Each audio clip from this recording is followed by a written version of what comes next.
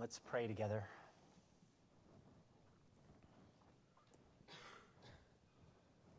Father, we come before you this morning, and we just sang how much we need you. We need you, O Lord God.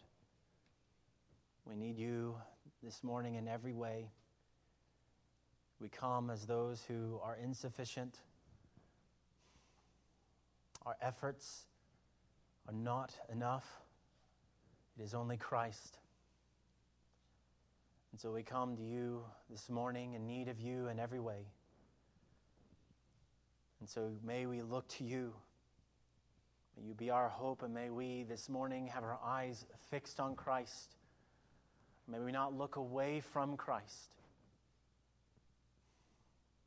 May we not come to the beginning of our faith and say, well, I'm fine now, I'll move on to something else.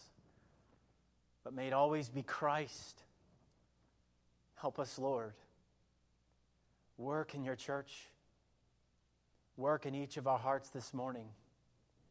Whether there are those who are tuning online or there are those here, that you would do a work in us. Oh, Lord, you know how deeply in need of revival, of awakening, of renewal we are in need of. And so we come to you with you as our need, and we pray that you would do a work in our day. Glorify your name this morning. May we indeed take all of our weights, all of our cares, all of our anxieties, all of our burdens, all of our struggles, all of ourselves, and just put them before you this morning. We can't do it on our own, and so we come by faith. We stand by faith this morning in need of you, the living God. It is not in our jobs or education or life, marriage, spouse, children, none of these things. It is you and you alone.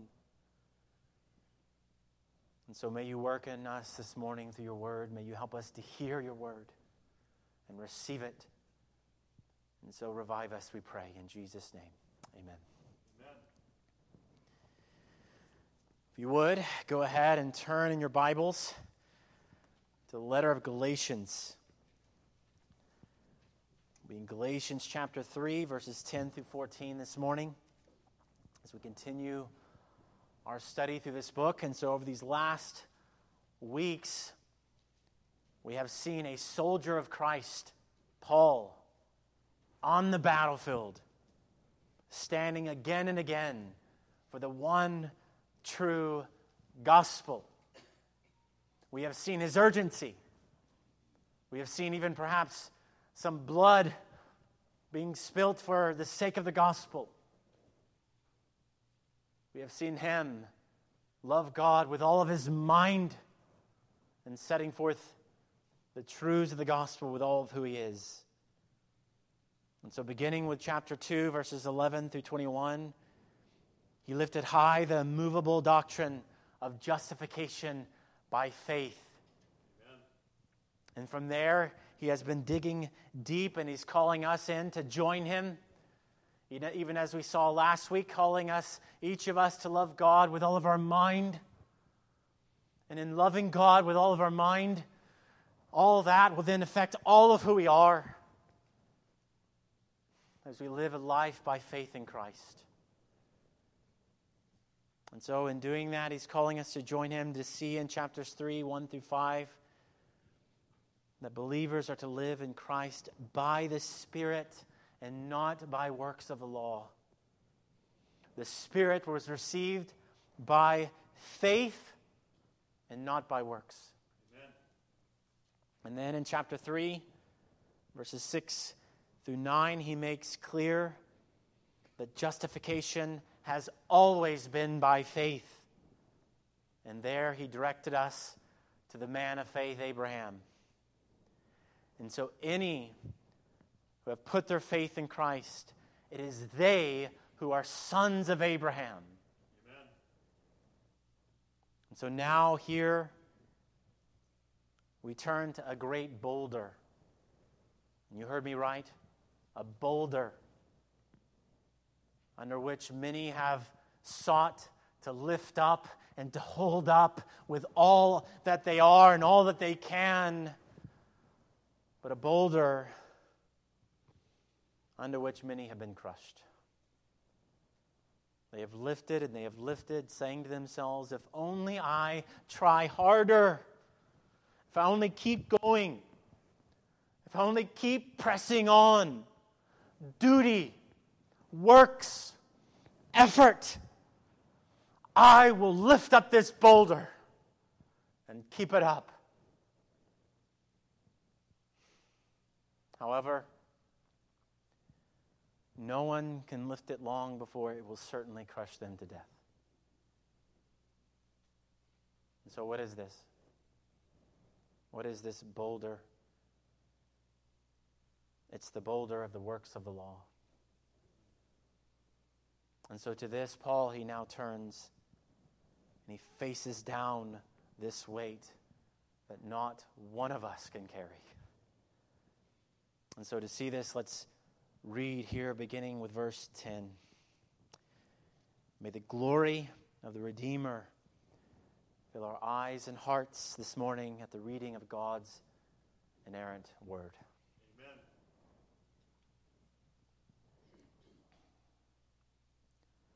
For all who rely on works of the law are under a curse. For it is written, cursed be everyone who does not abide by all things written in the book of the law and do them. Now it is evident that no one is justified before God by the law, for the righteous shall live by faith. But the law is not of faith. Rather, the one who does them shall live by them. Christ redeemed us from the curse of the law by becoming a curse for us. For it is written, cursed is everyone who is hanged on a tree, so that in Christ Jesus the blessing of Abraham might come to the Gentiles, so that we might receive the promised Spirit through faith. Amen.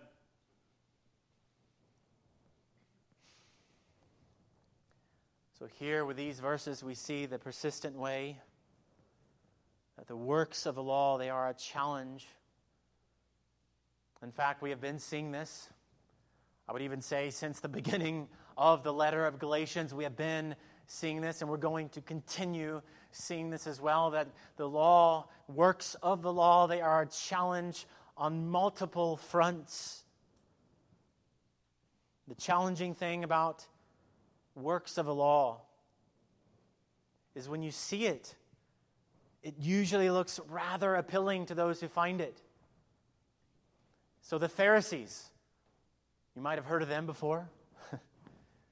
The Pharisees, they saw the appeal of the works of the law.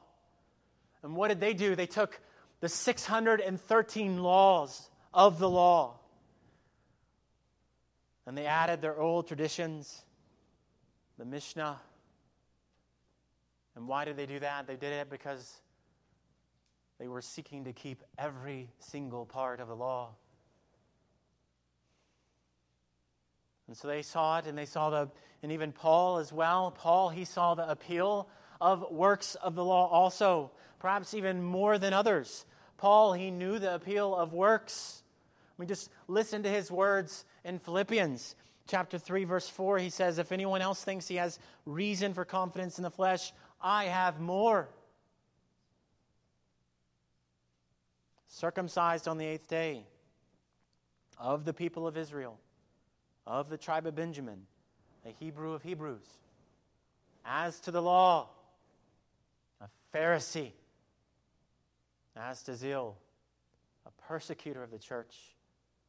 As to righteousness under the law, blameless.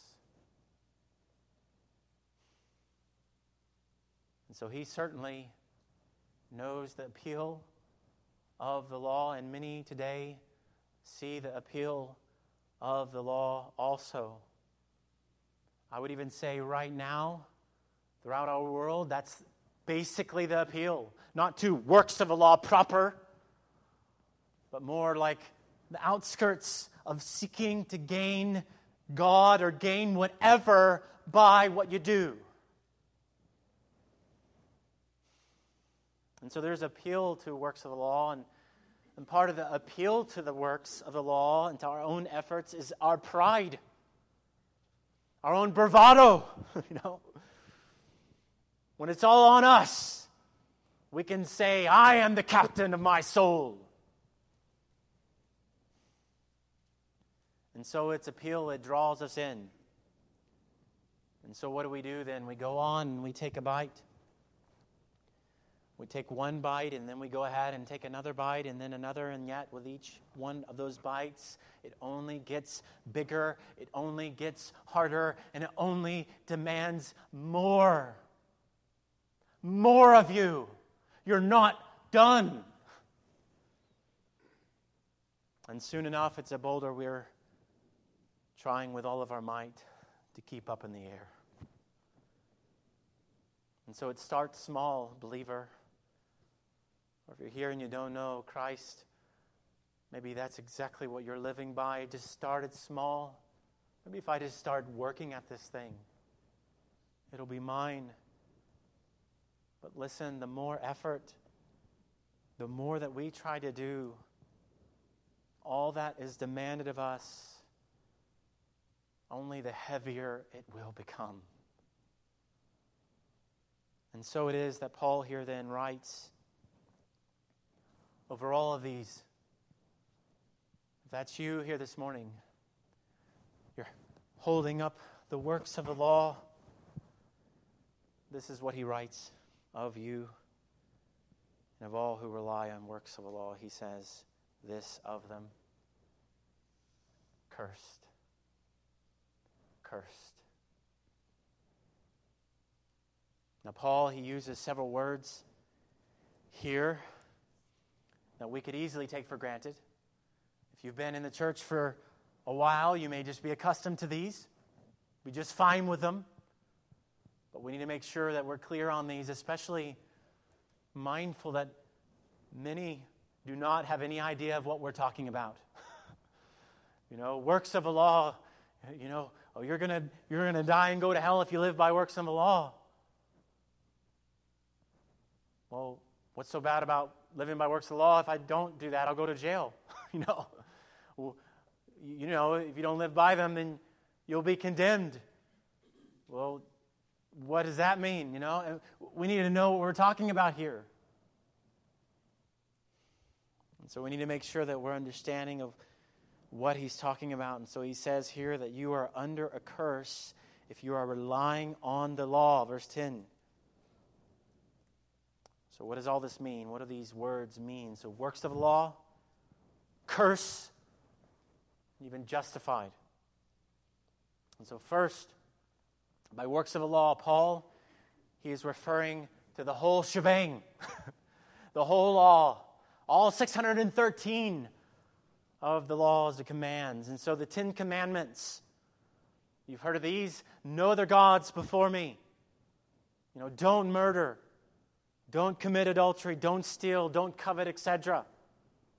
But more than that, sacrifices as well. Not that either, or that is included here in the works of the law. And so that, and then also the festivals, Passover, Feast of Booths or Tabernacles, and so on. What you eat and what you don't eat, all that. The whole thing. He's referring to that with the works of the law. And he's saying those who rely on it, who are trying to keep the boulder of the law in the air, they are under a curse. So we need to remember here that Paul, he is writing not only in view of the Jews, but also of the Gentiles, and those would be the non-Jews. So if the Gentile believers he's writing to and urging here, if they begin aiming to live by the law as the Judaizers are exhorting them to do, Paul is saying they are cursed and they are living under a curse. And so to further show this, Paul, like I said, he's going to require much of us here. He takes us back to the Old Testament. And he quotes from Deuteronomy 27:26 in verse 10, and he says, "Cursed be everyone who does not abide by all things written in the book of the law and do them." Now that chapter in Deuteronomy is significant. It's summarizing, even declaring that judgment will come upon Israel if they break God's covenant. Well, what did they do? What did they do, right? Did they keep it? My goodness, no. Absolutely not. And that's what they do again and again. They break it again and again and again. And so what happened? Judgment. The curse fell upon Israel, and the boulder dropped.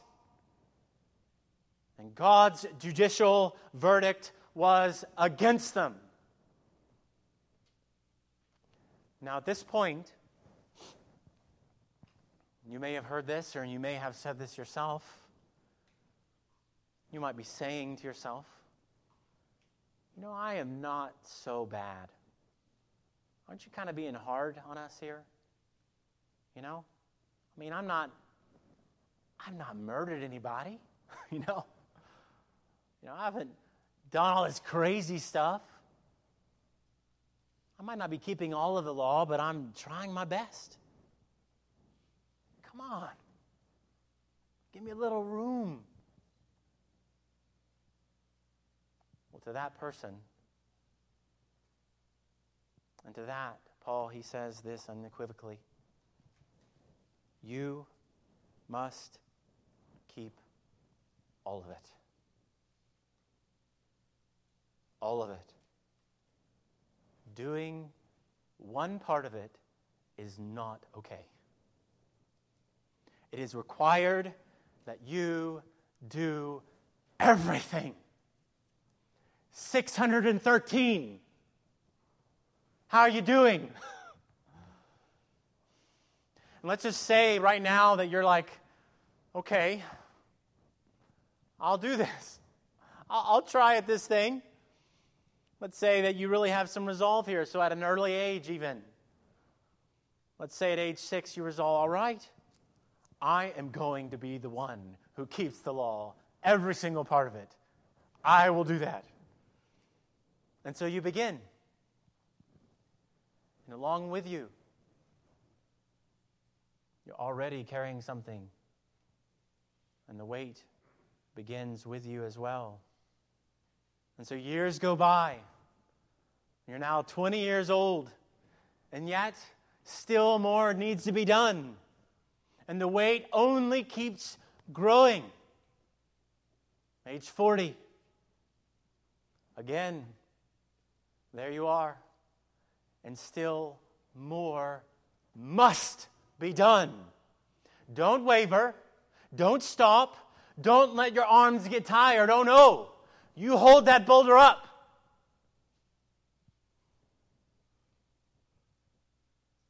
Have you given up yet? Have you even slipped just once? Age 60. The weight is overwhelming. It's great. It's absolutely insurmountable. Yet, keep going. Age 80. You're not done yet. Keep going. Don't stop. Don't fail. Don't falter even once.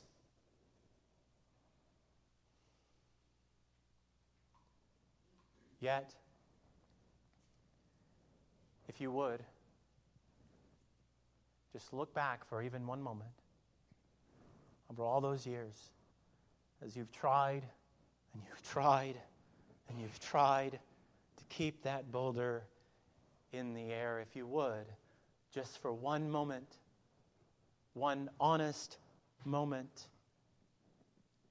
look back you would find declared over your life these words: lawbreaker. You have not failed at one point, but you have failed at every point. For whatever does not proceed from faith is sin.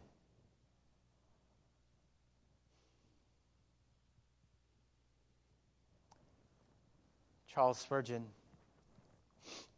he put it this way: if a man does nothing wrong, yet if he fails to do what is right, he is guilty. Omission is as truly a defect as commission. He misses the mark who shoots beyond it or falls short of it. If thou makest a single omission of duty on the footing of the law, thou art a lost man. If thou hast omitted at any time to love the Lord thy God with all force and intensity of thy nature, if thou hast omitted in any one degree to love thy neighbor as thyself, thou hast committed a breach of the law. Not to obey is to disobey. And so we are to see it plainly here. It is being heralded. It is being declared. And you are being warned this morning that you are not your hope. You are not your hope. And so Paul, he says here, no one is justified before God by the law. And so in contrast to faith, your hope is not to be in you doing enough, in your bravado, in you saying, I am the captain of my soul. I can do this thing. I don't need anyone else. I don't need the church. I don't need you. I can do it. I just wonder how many of us are functioning that way. Friends, if you are living as a believer and you're saying, I can do all this on my own, you're in that stream because you can't do it on your own. There is no such thing as a kind of private, I'll do it myself kind of Christianity. It does not exist. We need each other. And so we do not, and we're not called to live this life of faith in isolation. We are not the captains of our souls. We don't take heed to the words of the poem of Invictus.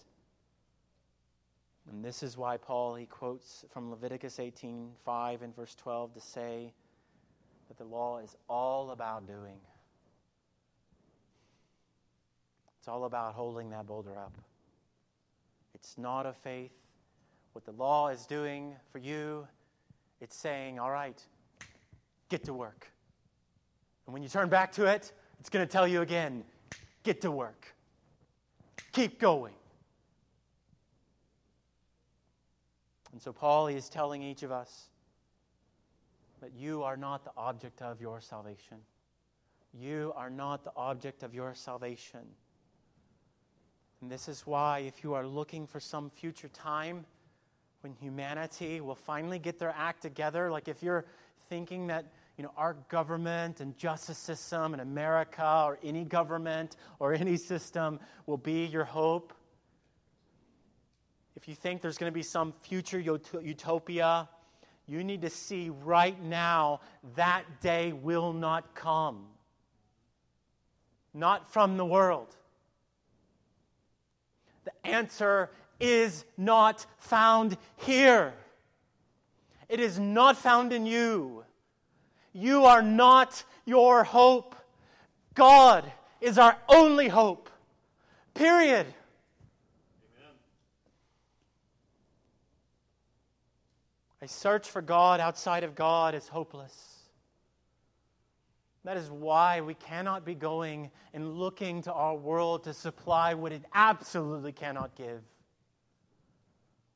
It does not have the answer. Instead, it is this: the righteous shall live by faith. Amen. So there in Habakkuk 2:4, Paul he's quoting from, like I said, he's just taking us back again and again, answering everything the Judaizers are setting before him. He's saying, no, you do not have an argument here. It has always been by faith. If you're trusting in works, you're cursed. And so he takes us to Habakkuk 2:4, where God, he was calling Habakkuk to trust him and to wait. And the people of Israel, they were experiencing God's judgment. And yet even so, God, he calls him and all who would trust him. And he calls all of us to live by faith. And he's saying this. He's saying God's word will not fail. Amen. God will do it. God will do it. And he has. And so the second thing that he writes over those who look to Christ by faith, and may that be you this morning, it is this: not the words cursed, but the word redeemed. Redeemed. This is the wonderful, glorious, life-altering, world-changing news. Christ became a curse for us. Amen. Christ redeemed us from the curse of the law by becoming a curse for us, he says there in verse 13. And so Paul, he is weaving a host of images here together. And so first, he quotes there in verse 13 from Deuteronomy 21:23. He won't stop taking us to the Old Testament. And so what's going on there? Well, God, he is providing measures for those who have committed a crime punishable by death. And so what was to be done following the death of those who have committed these heinous crimes? Well, their dead bodies would be hung on a tree, that everyone who sees them, they would see those dead bodies hung on a tree, and it would be a notice to everyone and anyone of God's judicial verdict over them that they are cursed, they are judged, they are condemned.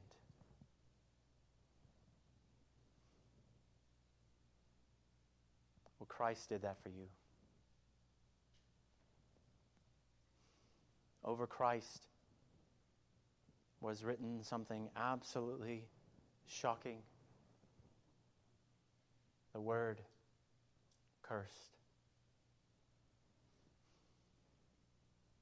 He took the curse of our sin upon himself. And we would be right to ask, in view of such a thing, why? What has he done that such a thing would be written over the Lord of the universe? He never sinned. He never did a single wrong. He did not deserve it. It was not required of him to do this. So why? He did it, as it says here, for us. For us. He came and he bore the full, unimaginable weight of God's curse upon himself for you and for me and for sinners. Praise the Lord. As Mike read a moment ago from 2 Corinthians 5:21, our sake he made him to be sin who knew no sin, so that in him we might become the righteousness of God. He redeemed.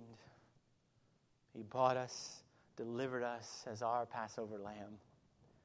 He received in full upon himself God's wrath in your place. Thank you, Lord. And so now, by faith, in and through Christ and Christ alone, Christ blesses us. Christ blesses us.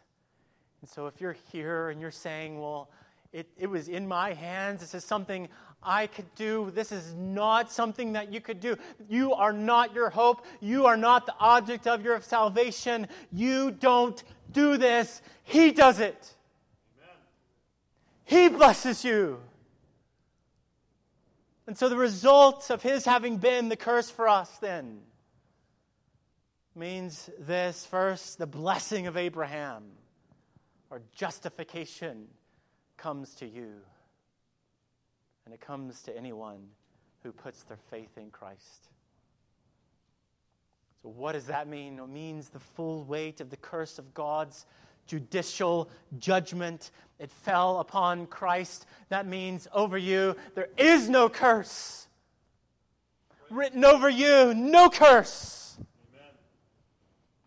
Over you, God, he declares that you are not cursed, but justified, righteous, and his forever. Amen. And no one can snatch you out of his hand.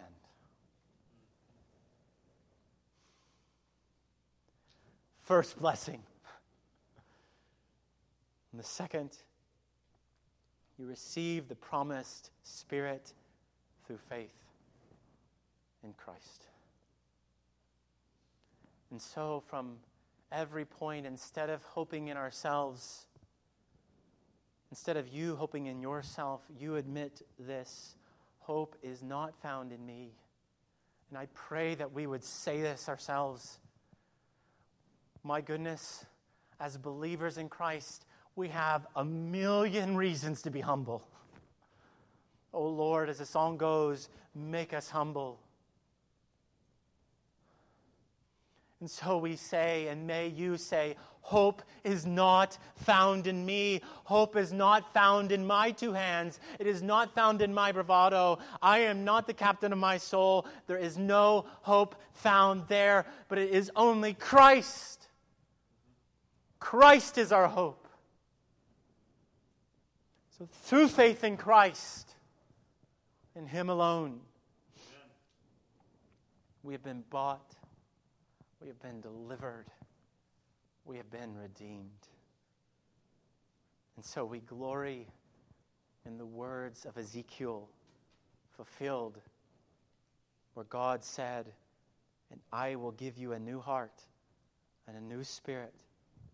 I will put within you, and I will remove the heart of stone from your flesh and give you a heart of flesh, and I will put my spirit within you and cause you to walk in my statutes and be careful to obey my rules."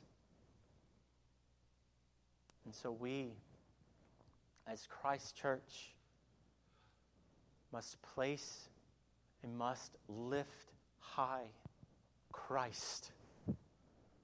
We must herald him.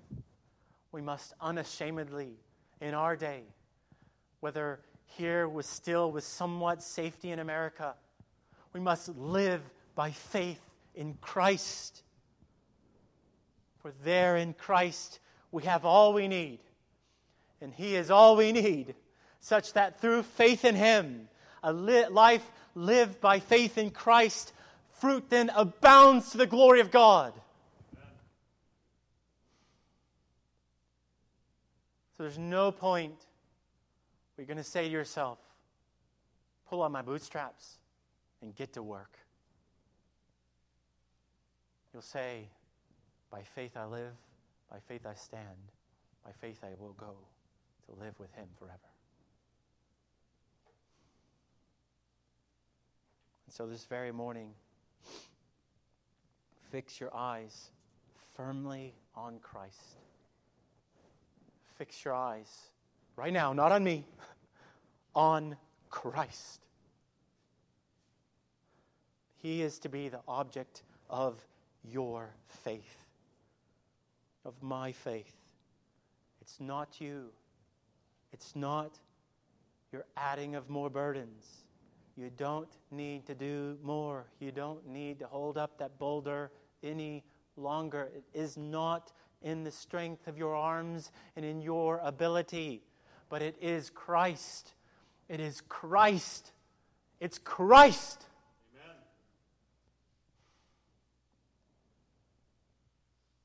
And so give all you are to Him this morning. Rest in Him this morning. And you, right now, I would say all of us here need to do that. Just rest in Him. He has done it all. Amen. So breathe the fresh air of Jesus Christ and live in hope in the one that you can only find hope in. And so it's my prayer that as you have heard all these things this morning, you would not leave here without Christ. May He be yours today. Cease looking to yourself. Cease looking to your own resources. And look to the one who came to be the curse for you, who came to save you, who came to call you His child forever. And it may be that you are here and you believe all these things. But right now, you came to church, but you're just undone. You're overwhelmed. You feel rejected.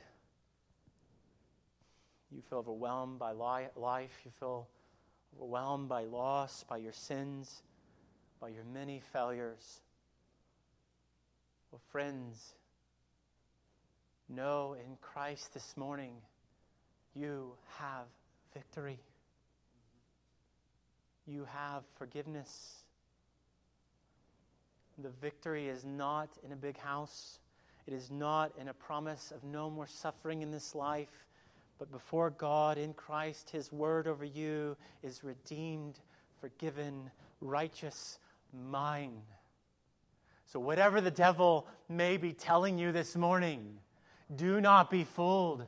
Over you is still written. Righteous, justified, forgiven. You belong to God. Amen. So know that and rest in your Savior this morning. You are His, not condemned. Though our sins are great, our Redeemer is greater. And so may we then fix your eyes on Him, rejoice, and as we go out from here this morning, we go and celebrate this week Thanksgiving, as you eat with your family and your friends, abound in thanks for our great, curse-bearing, sinner-redeeming Savior. Let's pray.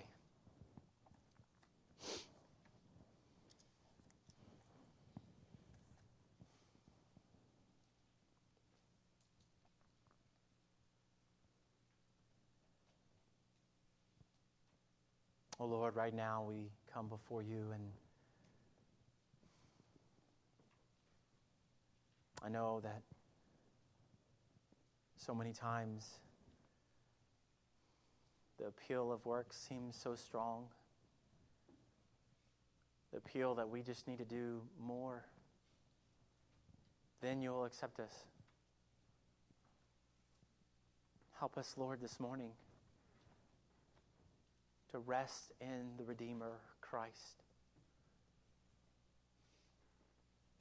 For those here who may indeed feel condemned, they do feel like a failure, perhaps as a parent, or maybe as an employee, or as a in their job or at home or as a spouse. Maybe even as a child here right now, you feel inadequate. You feel like you're not good enough.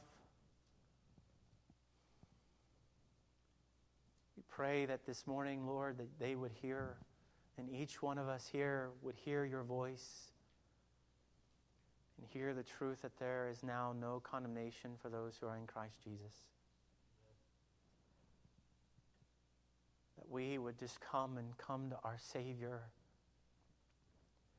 If we have sinned, may we repent and turn from those things, and we know that all the while we are still in you. All the while you're calling us back to you, and all the while we're yours. And you say to us, I have forgiven you and you are forgiven. And so help us, Lord, if it means that right now we need to repent, may we do that. Or if we've been listening to the devil, may we hold up Christ and say, yeah, I'm a sinner, even a great one. But Christ is the greater Savior, and he has saved me. And you have nothing over me, devil. And so may we stand upon Christ this morning and live by faith. And that faith may be that you need to come forward and obey the Lord in believer's baptism. Or it may mean that you need to become a member here or something else. And so may you help us, Lord, to respond to your word. And if there's anyone here, we pray that it doesn't know you this morning, may you help them to trust Christ, the one who can save them. They can lay aside that boulder right now and be free. And so we pray for this, and we pray your hand as we respond. May you take our life, all of it. May it be yours. In Jesus' name, amen.